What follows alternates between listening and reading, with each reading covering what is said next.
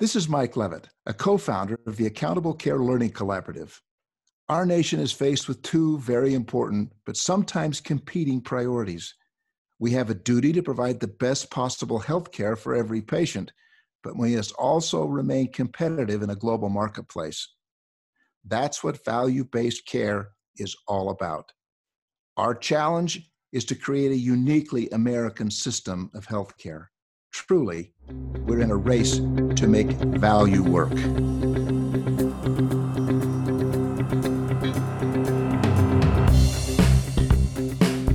Welcome to The Race to Value, a weekly podcast hosted by Dr. Eric Weaver and Daniel Chipping of the Accountable Care Learning Collaborative. The ACLC is a nonprofit organization focused on accelerating industry readiness for success in value. With its competency-based framework for health value, the ACLC is working with healthcare organizations all over the country to create the workforce of tomorrow. Come join Eric and Daniel as they engage the executives, clinicians, and entrepreneurs who are leading this race to value.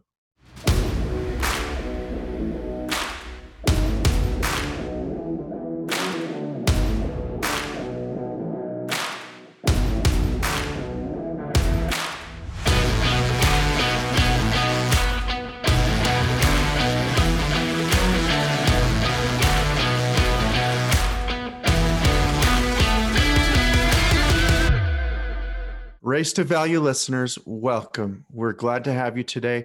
We're doing a bonus episode because April is National Minority Health Month. And this year, the HHS Office of Minority Health is focusing on the disproportionate impact of the COVID-19 pandemic on racial and ethnic minority communities. This bonus episode is a compilation of viewpoints on health equity and racial disparities of care from some of our former guests in the past year. We hope you take the time to listen intently to their important messages. Certainly over the last year, we have been exposed to the great inequities that have existed in our society for far too long. We have one major obligation we have to each other as humans, and that's to tell the truth. And the truth is, there are so many inequities in our society for minorities, including the manifestation of institutional racism within our nation's health system. As leaders in value-based care, we have to be accountable to the endeavor that we are about. We endeavor to, in fact, ensure every patient receives the best treatment possible so they can live the life they are intended to live. That we endeavor to create the opportunity for health equity is our ultimate endeavor, and that's true regardless of race, ethnicity, gender, sexual orientation, or otherwise. We sincerely hope you find meaning in this bonus episode and that you're able to gain awareness for how important health equity and social justice are in winning this race to value. As we begin the bonus episode, we're going to start off with Farzad Mostashari, CEO of Aledade, and Lurla Joseph, CEO of Central Virginia Coalition of Healthcare Providers, who provide their important perspective on health equity. The murder of George Floyd was a reckoning for American society, and I think all of us, and it was a reckoning for Aledade. And we believe that we could not be bystanders to this. We can't say, oh, we're doing our thing on population health, and that's just going to help everybody, and that's good enough. And if there's one thing we've learned is that you make change if you focus specifically on the change you wish to make. And what's within our ambit was to say, what change can we make? And we set health equity as one of the top 5 objectives for the company, alongside revenue and growth. And the specific health equity target we chose to focus on, specific, measurable, meaningful, was to reduce racial disparities in severe hypertension. Why that? It seems strangely specific. It's because it is the single greatest source of racial disparities in premature death that we can tackle. And when we looked within our own data, we found by and large, there wasn't substantial racial disparity within practices. And in fact, how individual practices, by and large, the process measures that they're applying to their white and black and brown, people of color, are kind of similar in terms of the processes, but the outcomes are different. And we also found that practices who serve majority minority patients face more challenges and have lower performance than practices who don't. And so our strategy is twofold. One, to focus on those majority minority practices. We're creating a program now to encourage onboarding them to Aledade. We've done specific outreach now into those communities of physicians, independent physicians, majority minority practices. We want to do more there. And we are paying particular attention to our practices that serve majority minority patients, including the very large number of community health centers that we're working with now in places like Mississippi and Louisiana and Kansas and Utah and West Virginia. And those health centers are incredible parts of the fabric of our country's healthcare system, and we need to serve them better. And then we're doing specific things around blood pressure control. The rates of severely uncontrolled hypertension is almost twice among Black Medicare patients than white. So those are some of the things concretely that we're doing. Generally, we like to first do something before we talk about it. So we haven't been, out there pounding our chest on what we do around health equity. But since you asked, those are some of the things that we've been working on. I've devoted most of my life to trying to bring about equity in healthcare for African Americans. I am an African American physician. I chose to practice in the locations that I've practiced, inner city Richmond. I've also practiced in rural areas. And when I first learned about accountable care organizations, I was really excited that at this point in our history, we might be able to bring equal access as well as equal value to African American patients. Having a health card, a health insurance card is not enough in terms of getting the proper care that African Americans need. Our population needs physicians that look like them, understand their cultural background, and an accountable care organization brought that together for our patients, because not only were physicians practicing in silos and not collaborating with the care that they provided with patients, they just didn't have the tools that they needed in a lot of instances. And so with the accountable care model, you are focusing on prevention, you're focusing on chronic disease management, and you're also focusing on collaborating with community partners as well as your peers and how we address some of the difficulties within our population of patients. I see this moment as an opportunity for America to either move forward or to become entrenched. And we see both forces happening right now. We see forces of saying, let's have this conversation, let's do something about this.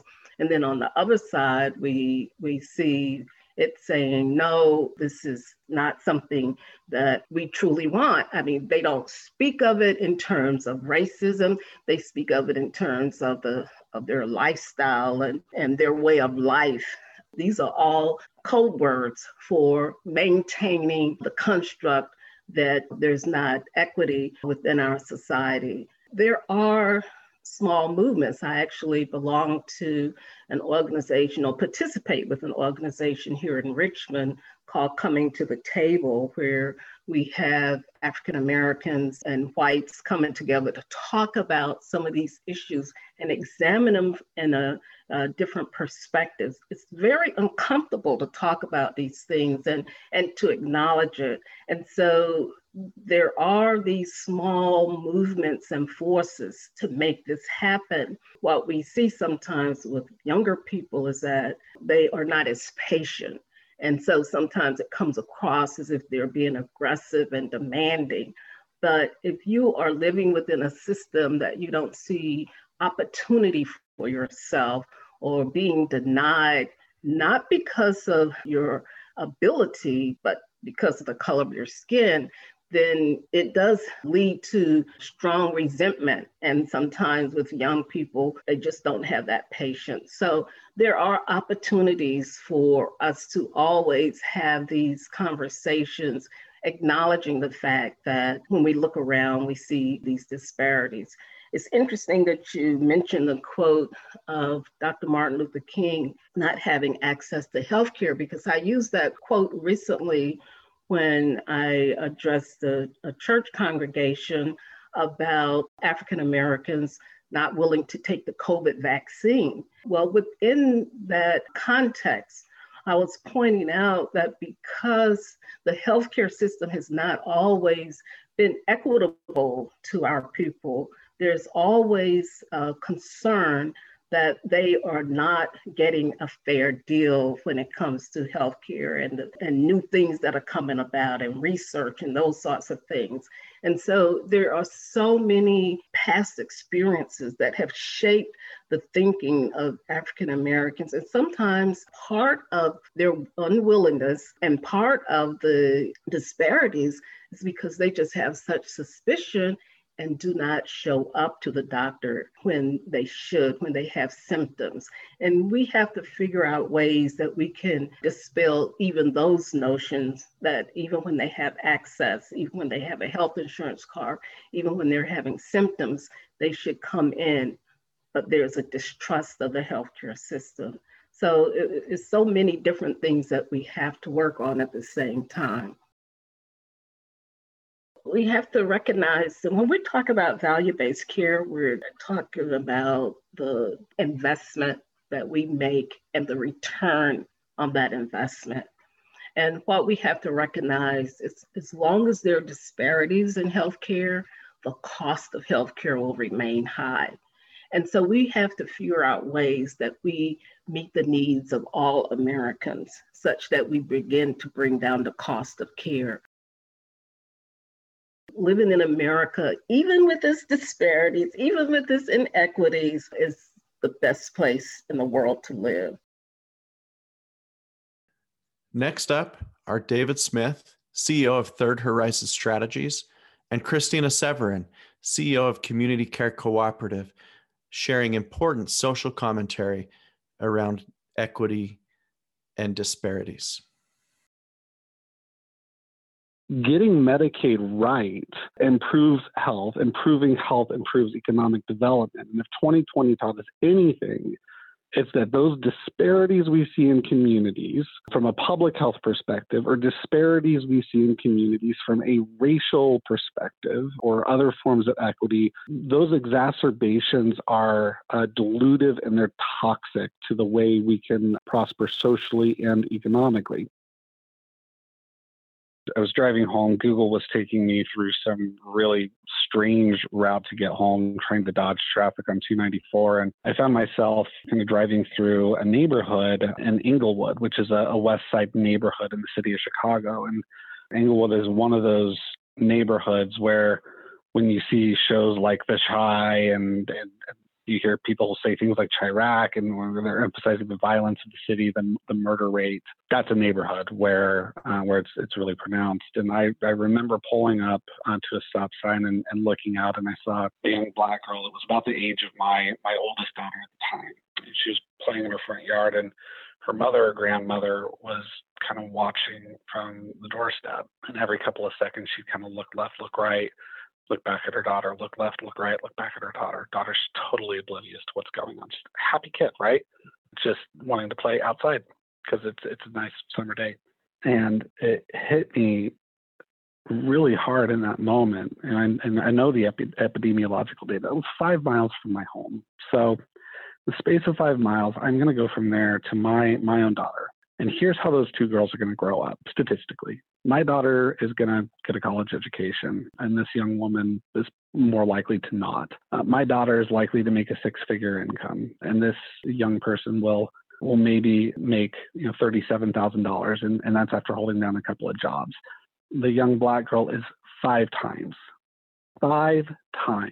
more likely to die giving childbirth than my daughter is. And my daughter will live 16 years longer. Same little girl, same grass, Same nice summer day, 5 miles difference. So that's an incredible thing to think about and really kind of profound, I think. We have heard the term, I think, a lot, systemic racism, and it's become a very politically charged term because there have always kind of been two camps, I think, in our country up until 2020. There's been kind of the camp that continues to express that we have a problem with racism in America that needs to be rooted out. And then we have a majority camp that has come to believe that we live in a post-racial society.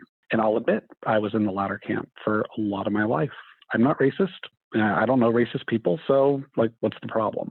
And I had a different cognizance of this a few years ago through my own journey. But in 2020, I think there was a different experience because in the aftermath of the George Floyd killing and some of the other events we saw, there was a different voice given to this 400-year grievance. It stated, that's fine that you're not racist, but that's not enough. You have to be actively anti-racist. Well, what does that mean? Well, it means an awareness and cognizance and being objectively and intellectually interested in the notion that we still live in a world, in a society 400 years in the making that was built on racism.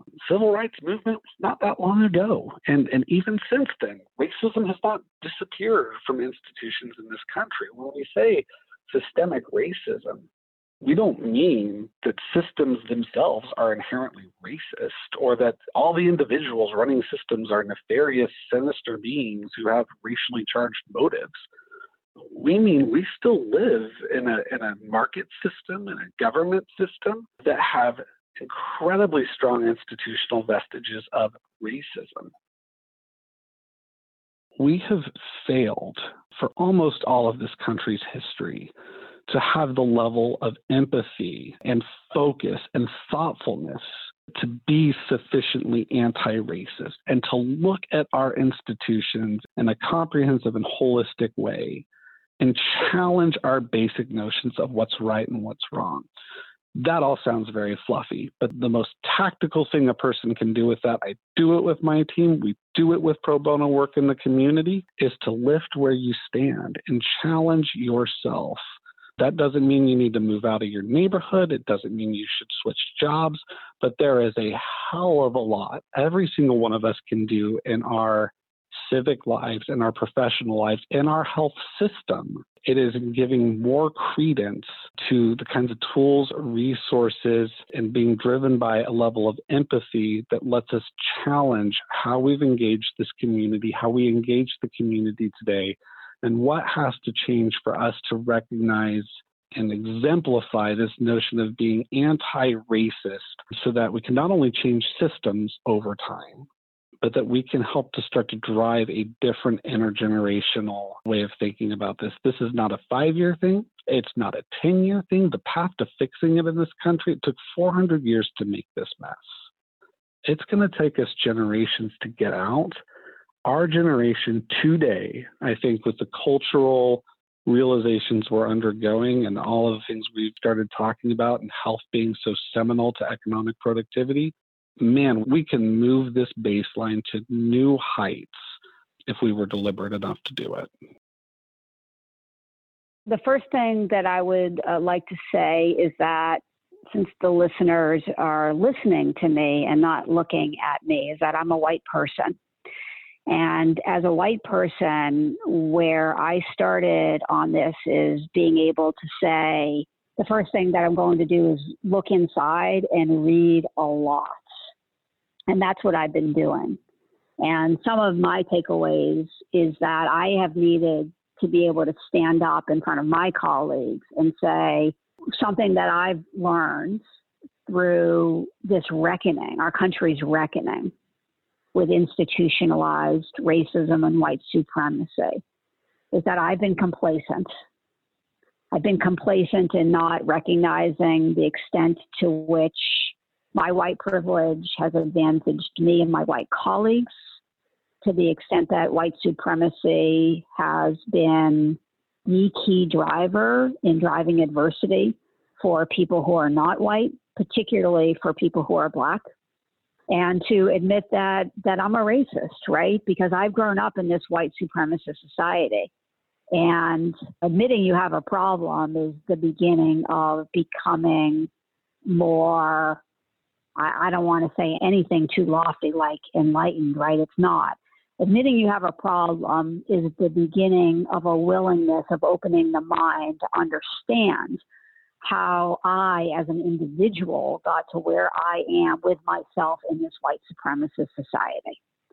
Part of that is understanding that it's not going to be white people who get us out of this, right? It's a lot of this is white people getting out of the way. Health centers are organizations that certainly have been on the vanguard of this movement. That doesn't mean that health centers don't have work to do, right? We all have work to do. So I think it's taking some of that work and furthering it, and it is having white people be incredibly humble and learning how to not talk and rather listen, and learn how to have our organizations be more reflective of the population served, not only at the front desk and in medical records, but all the way up to the PCPs and ultimately to the C-suite. And I know that those are the commitments that our FQHCs are taking, and I believe that those are also the commitments that our Committee on Diversity, Equity, and Racial Justice is looking to undertake at C3 as well. Now, further to the point that you made, if you look at the state of Massachusetts, more specifically, if you look at the city of Boston, right, there are communities such as the community of Roxbury that is low income, and people who live there are primarily Black and brown. And then there's another community in Boston, which is called the Back Bay, which is the fancy area, and it's high income, and it is disproportionately populated by people who are white. The life expectancy difference in these two communities is 30 years. And you hear that, and it's hard to believe, but those are the facts. And there are so many reasons why that's the case. You know, ultimately, it's what you led with. It's racial injustice. It's race institutionalized racism. It's all of these sort of microaggressions and the microabrasions over time that over a decade and then another decade and another decade lead to disproportionate morbidity, chronic disease, poor environmental factors that ultimately lead to the premature death that I mentioned. Now you're going to hear from Ernest Grant, the president of the American Nurses Association, on the disparate impact of COVID-19 and how we can hardwire conformance to social justice in the nursing profession. You know, events around the country that are happening today tend to be a very stark reminder when we look at, that COVID-19 is not the only pandemic that Americans are facing. You know, again, just referencing back to the data that you presented about African Americans and healthcare and the disparity that they receive. We know that racism is a longstanding public health crisis that impacts not only the mental, but spiritual and physical health. And, you know, COVID-19 obviously is just exacerbating this crisis right now and adding stress to the Black community and other communities of color, which are experiencing obviously just higher rates of infections and death. But I think the underlying factors that drive this is the disproportionate burden of disease on the social determinants of health, meaning that the social and the economic factors that contribute to poor access to healthcare or poor health status, including, incidents of chronic disease like diabetes and hypertension. So I think to the way the nursing profession mobilized around this important issue is that it is part of who we are as nurses to call attention to that. Obviously, we try to promote, health, and health means not necessarily just applying in the acute care setting, in the hospital. It is also outside of the hospital as well. And, I had the opportunity back in May to have a discussion with the House Committee on Ways and Means on the disparate impact of COVID-19 on these communities of color. And we shared some recommendations that were specifically related to COVID-19 and to address some of the longstanding issues of racial disparities, such as the crisis in the maternal mortality and basic access to healthcare, including the mental health services. And I think to answer the second part of your question about what to say to those who want the nursing profession to stay focused on caring for the ill instead of demanding, the supporting social reform, we have, as nurses, we have a responsibility to use our voice to call for change. Our code of ethics obligates us as nurses to be allies and to advocate and speak up against racism, discrimination, and injustice.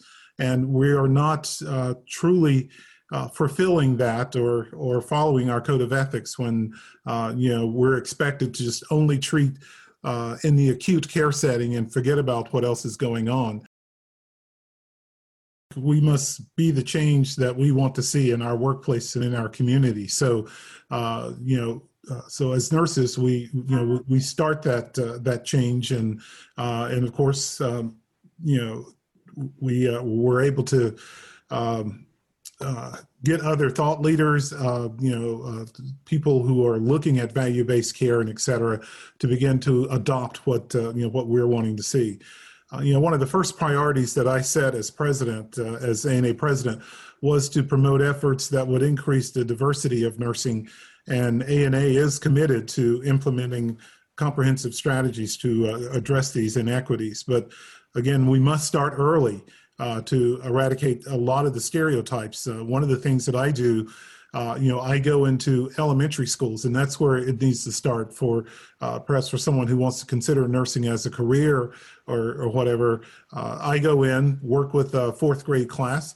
The audience may not realize this, but I am 6'5". So when you're going into a elementary school, and you're talking to young kids about considering nursing as a career, if they see the 6'5" black guy there, who knows, there may be a young black boy or a Hispanic boy or even a white boy who probably never thought about nursing, but perhaps in their mind they're thinking, well, if he can do it, why can't I? And we begin to see that there. So we begin to eradicate those stereotypes that may be there.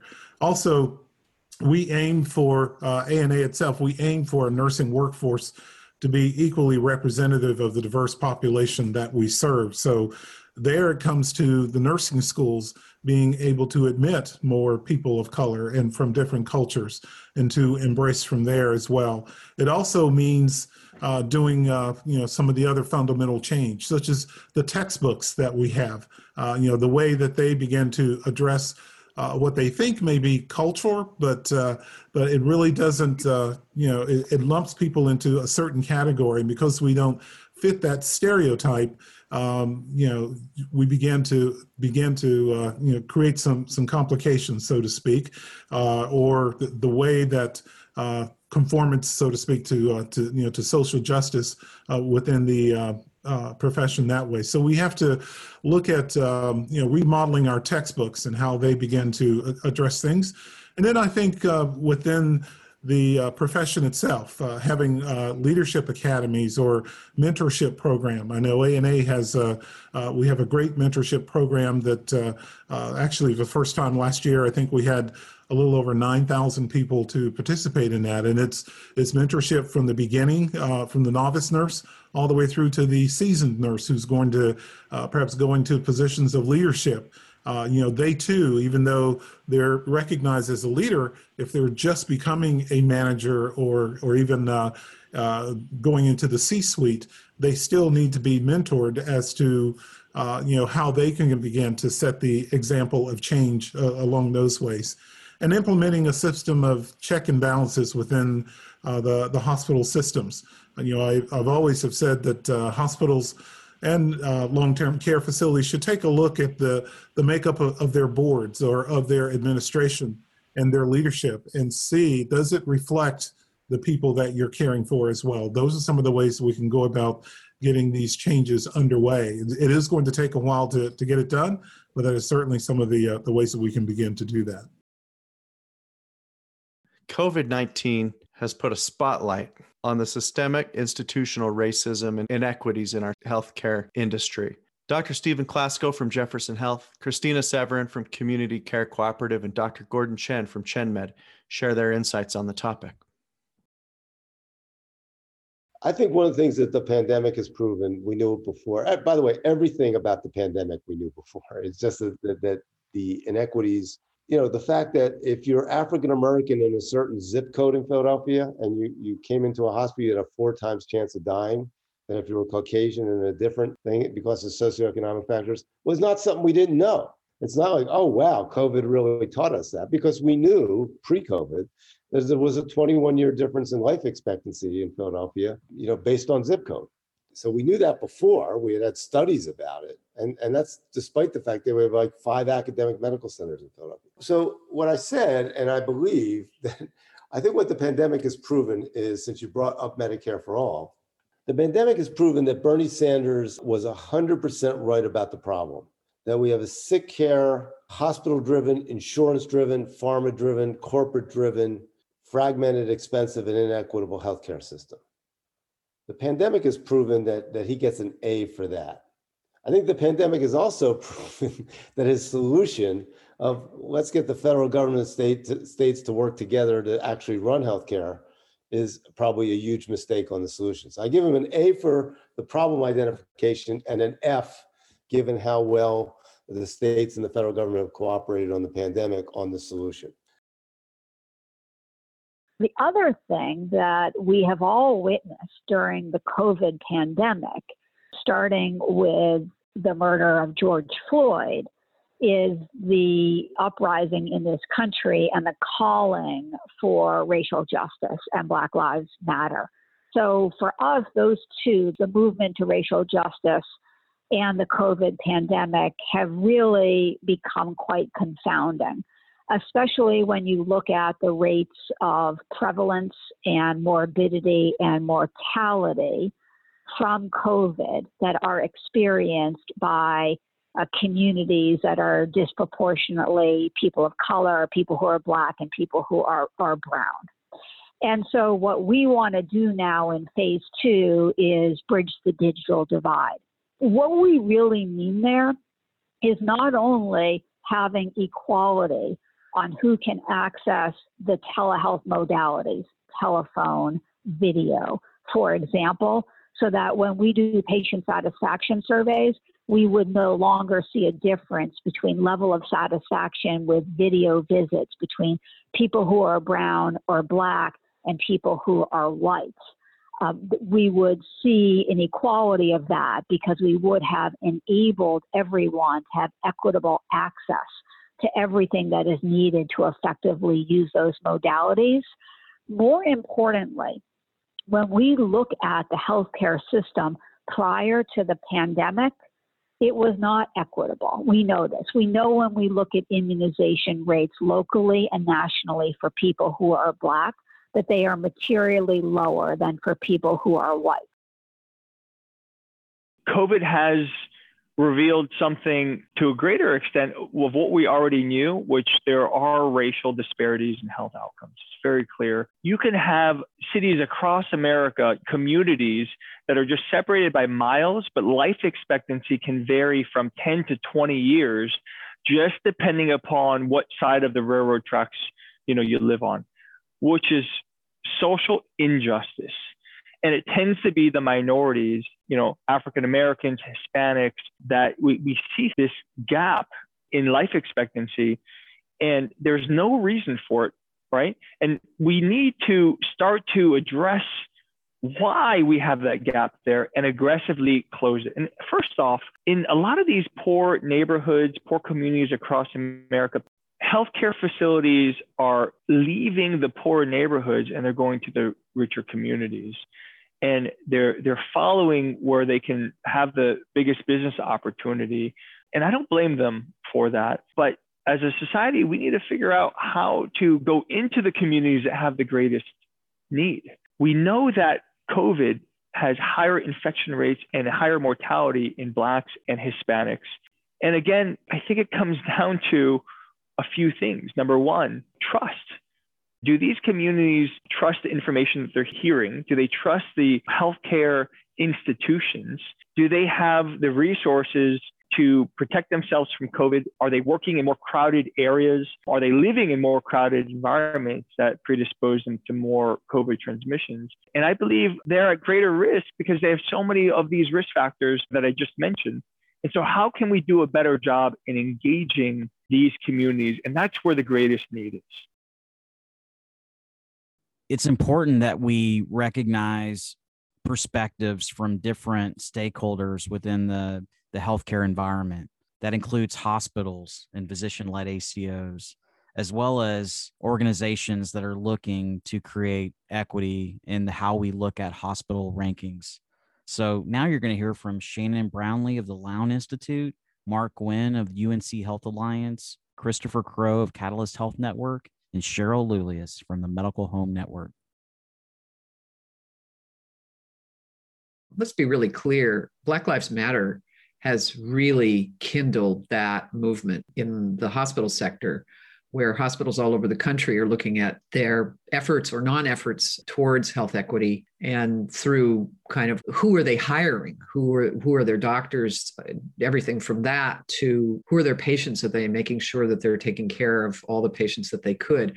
And that's the piece that I think we are contributing to most. Is we looked at something called health equity, which Vikas created this metric for, which effectively measured whether or not the patients inside the hospital reflected the racial and socioeconomic status of the people outside the hospital.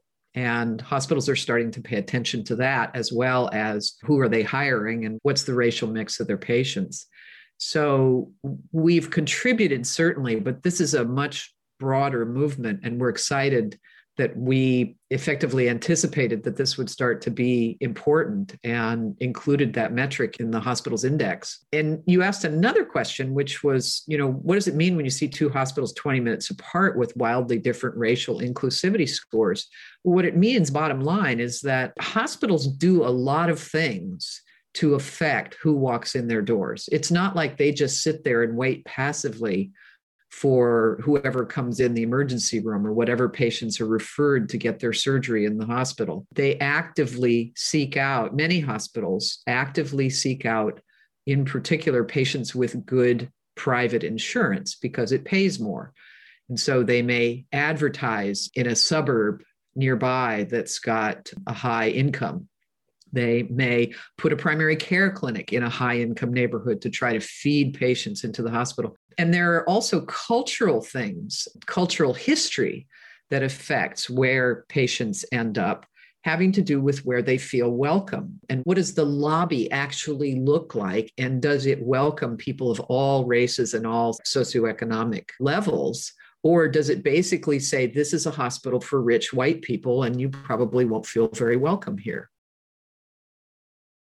We invest in data and analytics and really think that that's a core foundational element of doing value work so that we can be transparent about data, find good opportunities. And more recently, we're moving into looking across our populations for opportunities where we're seeing disparate outcomes among different populations, and really trying to look at our data through the lens of health equity and finding opportunities. So investing in platforms that allow us to ingest data, analyze it, and visualize data well that allows it to be actionable. As you mentioned, we're investing in patient and provider-facing services around intensive case management. This connects very much to our purpose of helping communities thrive. And assumed in the word community for us is everyone, not just people who have insurance, not just people who can afford care. It's everyone. If you believe that a community has to thrive with having this idea of the pillar of education, health, and business. That means you need everyone to have education, you need everyone to have health, and everyone have the chance for a job. And so we take that very, very seriously. And you did a very good job of describing the tale of two cities that Dallas is. I mean, Dallas Independent School District, again, education, this is where this overlaps as part of a community. Dallas Independent School District, 85% of the kids are in poverty. 85% of the kids. It's absolutely a tale of two cities. It's a southern sector versus a northern sector. And so we think that all those great things that you said about Dallas are true, and it won't always be true, because ultimately a high tide lifts all boats and a low tide will pull down all boats. And we have to help everyone. And that goes back to how it worked in Hillsborough with those 3 doctors. We know systemic racism is a real threat to the health of our patients, families, and communities. And this group has taken a number of steps to be part of the solution. Some of the steps that the group is taking includes providing testing, direct care, and contact tracing, while partnering with the City of Chicago to provide services, access to groceries, access to pharmacy, essential items, housing, emergency housing. There's a lot of work that's also coming out of this with hiring, creating hiring programs that build pipelines for people of color to find careers, in addition to connecting to care and resources. And another really interesting byproduct is the listening aspect of this, when you bring a coalition together to really understand more about our patients and commit to be better community partners. So there's the immediate investments to connect to care and resources COVID related, and then there's the broader thinking about other things we need to address as community, like hiring and other community investments to keep dollars in the community and create jobs and rebuild local economies. So we're really proud to be a part of this really ambitious coalition. Chronic disease in minority populations is an area of focus for our next 3 guests. Bobby Sapuka from Cricket Health, Edwin Estevez with RGV ACO, and Mike Funk with Humana.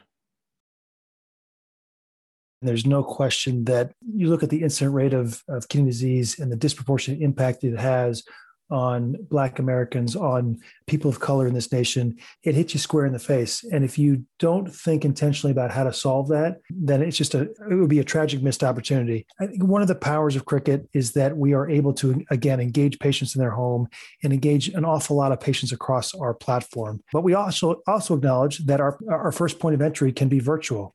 And there are an awful lot of folks, given that kidney disease disproportionately impacts those who are on the lower end of the socioeconomic spectrum, who may not have access to internet, who may not have reliable Wi-Fi or broadband, for whom this might be a challenge.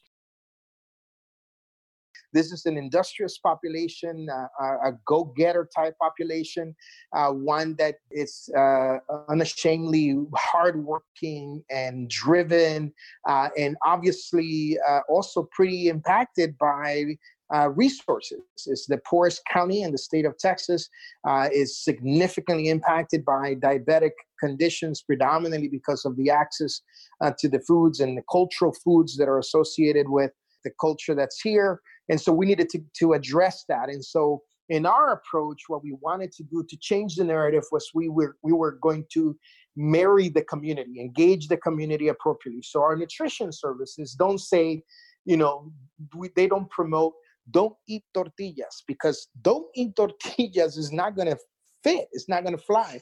What we do promote is eat less tortillas. And that message kept tortillas in the message, and at the same time allow for us then to begin to change the narrative. All of our publications are in bilingually done. Just that little step, everything that we do, everything that we engage, and even the outward-facing processes like a website, so on and so forth, we don't pay as much attention to that because we know for a fact that our patients are in our offices and in their homes and in our communities. So partnering with the local daycares, as they call them here, adult daycares, was more significant for us in terms of communication strategies than even providing an electronic portal for patients to actually have access to the information there. And so our opportunity to be connected to community needs is pretty significant. We know this for not only scientifically know this from social science, but we also know it from the data that we're capturing, that the level of stress that our population has engaged in, this is a predominantly migrant population, 12 to 14-hour days oftentimes in terms of their work, very, very locally focused in terms of their concerns, yet with a sense of national pressure around them in terms of who they are and what they do, that has created quite a bit of anxiety around how they engage the healthcare system. So for us to actually engage families in any kind of activity required quite a bit of high trust. And so we developed trust. We built that sense of community with them. Any communication from compliant communication from CMS to the patients. We tried to present it in a way in which was friendly, approachable, engageable, non-threatening, because any formality to that communication provided some form of unrest as well. Little things like that, paying attention to how people engage their daily living, how they do things, how they connect to their world, matters to public health, matters to health in general. And so we wanted to make sure that we were focused on that we drive change around that expectation from just being aware of the space in which we were going to do this work. I think the pandemic quickly brought to light the inequities within our healthcare system and shined a much brighter light on that, especially amongst the minority and low-income populations that you mentioned. Be they African American, Native Americans, which we've not heard a lot about, have certainly been impacted significantly, along with Asian Americans, and to your point, the Hispanic population. I just read an article the other day, people of color make up 40% of the US population, but account for as much as 52% of the deaths. Certainly, this creates an opportunity to better understand these disparities and act on them. It also places a brighter light on the work we're doing with social determinants of health and focusing on treating the whole person. You mentioned the Hispanics population and some of the issues down in Texas. Several years ago, we actually started a movement in San Antonio with local government and health-related agencies designed to improve the health of our members that we serve within the San Antonio area. And for many who may not be aware, the Hispanic population has a high incident within San Antonio of diabetes. And that was one of the main diseases that we focused on as we kicked this program off. The great thing about this movement is that while we were focused on our membership, the initiative did impact the broader community. And that effort has led to our expanded focus on social determinants of health, where today we have similar models in some 16 communities and growing. As we conclude our bonus episode today, I think it's important to hear from leaders in health policy and thinking about how we can improve upon health equity in our system. You're going to hear from Dave Chase of Health Rosetta, Mark McClellan, former CMS administrator, now currently with Duke Margolis Center for Health Policy, and Andrew Croshaw from Levitt Partners. In the tax bill that passed during this past administration, there's something called opportunity zones, which has mainly been about like physical plant investment tax breaks, like on real estate. Why not have those tax breaks apply to setting up some of these community-owned cooperative type models, encourage social impact investors to back them? I know there's a lot of folks who are very kind of awakened to the Black Lives Matter. Maybe there's cooperative structures in some of these disadvantaged communities that there could be some tax breaks around that. We can also use this opportunity to help address the real equity, health equity concerns that have just been so obvious in the pandemic and are going to be hard to address if we don't take steps to make healthcare more upstream and more about meeting people where they are and addressing the social factors that have such a big influence on their health. What can we do now together as providers, as payers, as employers, and patient and consumer groups in the system to take advantage of the silver lining with the pandemic and adopt approaches together that move us faster to alternative payment models?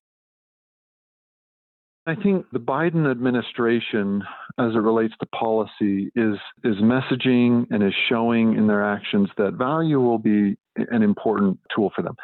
Their definition of value will be unique to their time and place, as it was in the Trump administration, as it was in the Obama administration.